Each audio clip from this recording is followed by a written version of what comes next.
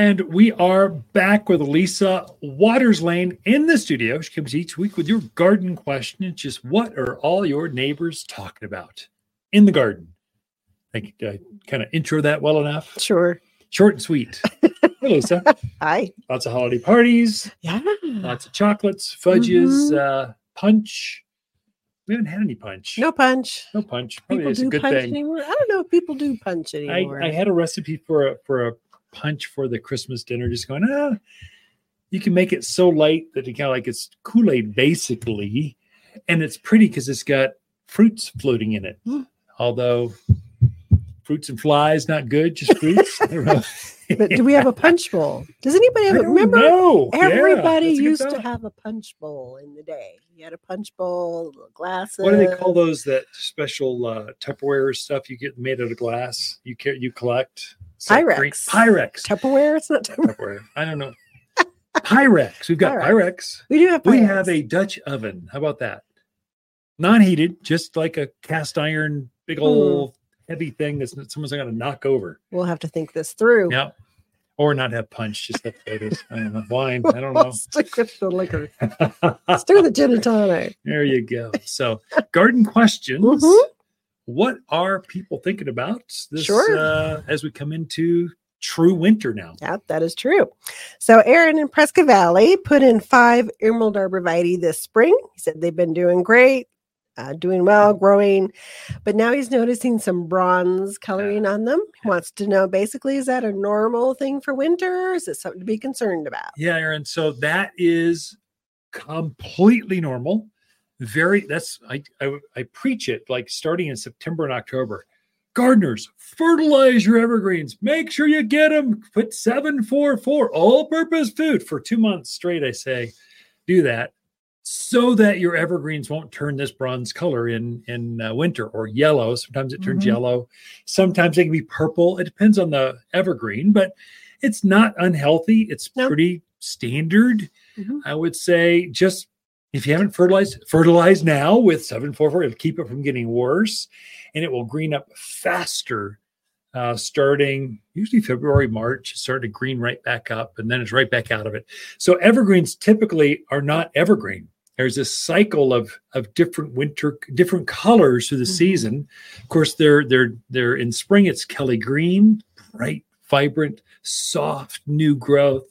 Then it goes into more traditional forest green.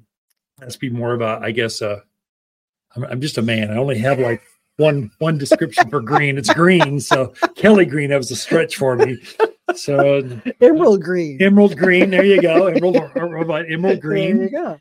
And then it has this yellow kind of hue. Junipers can do the same thing, kind of more of a blue, the new growth, and green, and then purple.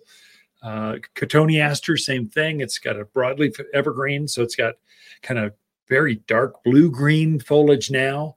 It'll have a purple hue to it as we get into winter. Then it has this bright green coming in spring. So it's not unusual to see your plants, if you're not used to 4-season climates, to see your evergreens ebb and flow like that. Of course, deciduous plants, they're easy. They don't ebb and flow. They lose their leaves. It's obviously a different season. They don't just change color. They get vaporized. And then they come out with brand new either foliage or flowers.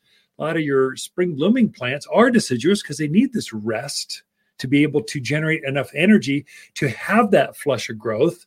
A few evergreens will bloom and have new growth, like rhododendrons, hollies, magnolias. What is it? Indian hawthorn.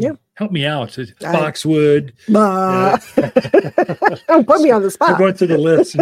I'm walking through the garden centers. I'm saying this on the airwaves. Going, where are they? So there you go. So to Aaron, not to worry, perfectly fine.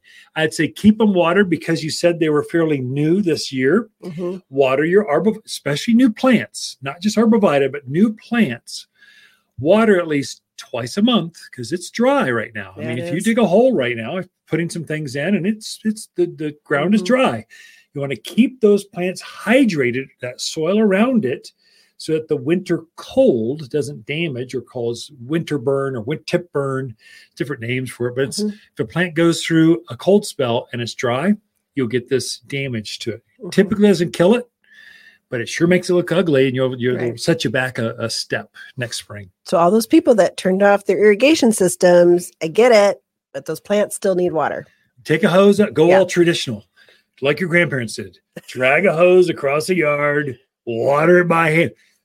Here you go. Come to the garden center. Get a watering can, fill them up, schlep them over there, and then water your plant. But it'll make a difference next spring with your plants. Definitely. Dramatic. I mean, it's dramatic. Yeah. Okay. Our next question is from Daniel in Prescott. He has a new home. The contractors or the excavators do what they normally do, and they scrape the snot out of it. He wants to put some more native grasses and flowers back on. It's a little bit of a slopey area that he wants to cover. Oh, sure. So he's just looking for some tips and tricks to do it correctly the first time. Sure. Daniel, great question. First of all, let me just welcome you to the neighborhood. Welcome to God's country. I guess I'm just assuming you're just fresh from California or Chicago or wherever people come from, or maybe you just moved across the street. I don't know. Maybe. Welcome to the new house. It sounds fun.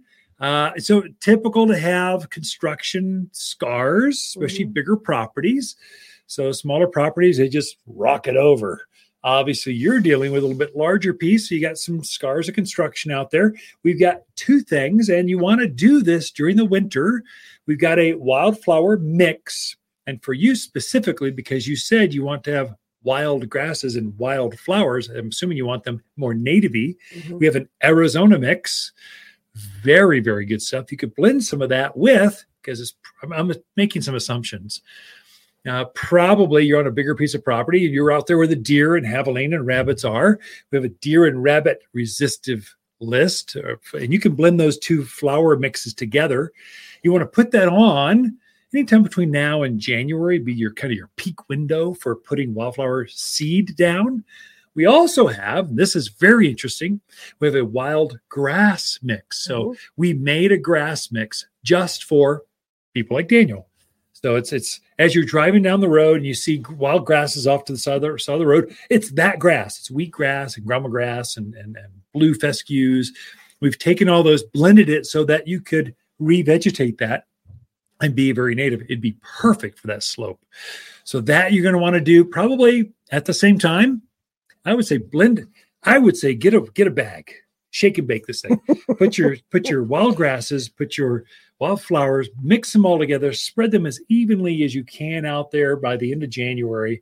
Put a little layer of Water's premium mulch. We screen that compost down real tight. Keep the birds off, help you revegetate, help you get germination better, and you'll have a beautiful patch of. You won't see those tractor tires. It won't be bald. It won't have a bunch of weeds and tumbleweed or horehound. It'll be beautiful flowers. So how often would he need to water that? If you're really going to do it, here's how we've done it in the past. You go down to Cal Ranch or just your hardware store, get a soaker hose, like your traditional, like half-inch soaker hose, snake it around up and down that hill, turn it on, and wherever the wet spots are, put your seed and stuff right there, and it will germinate like that. And then water it, I don't know, every 10, 14 days right now. Maybe when you start to see seedlings coming up once a week or so, keep it evenly moist but not soggy kind of thing. These are wild seed.